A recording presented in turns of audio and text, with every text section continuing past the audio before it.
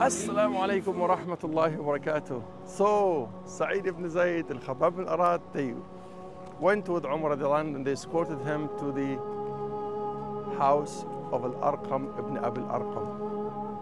This is I call it the first Islamic University. This is the place where they were hiding confidentially and the Prophet ﷺ was teaching the Sahaba. So once they arrived there, guess what? Asadullah, the lion of Allah, Hamza was there. And big shots of the Sahaba.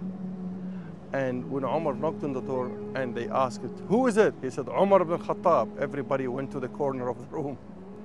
And Hamza said, Prophet of Allah, let me get the door. The Prophet ﷺ said, no, I will be the one to open the door. And the Prophet ﷺ opened the door and he held Umar like by his collarbones and he said, Ama ana laka ya ibn al-Khattab?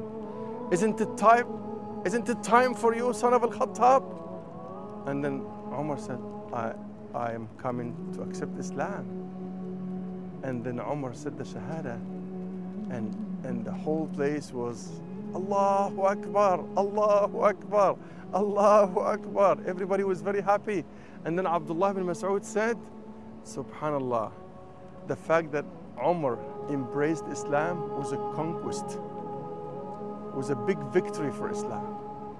Why? He said it was the first time that we had the courage to go and pray next to the Kaaba.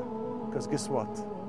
The first second Umar became a Muslim, and I wanted to reflect on that deeply. He asked the Prophet ﷺ this question.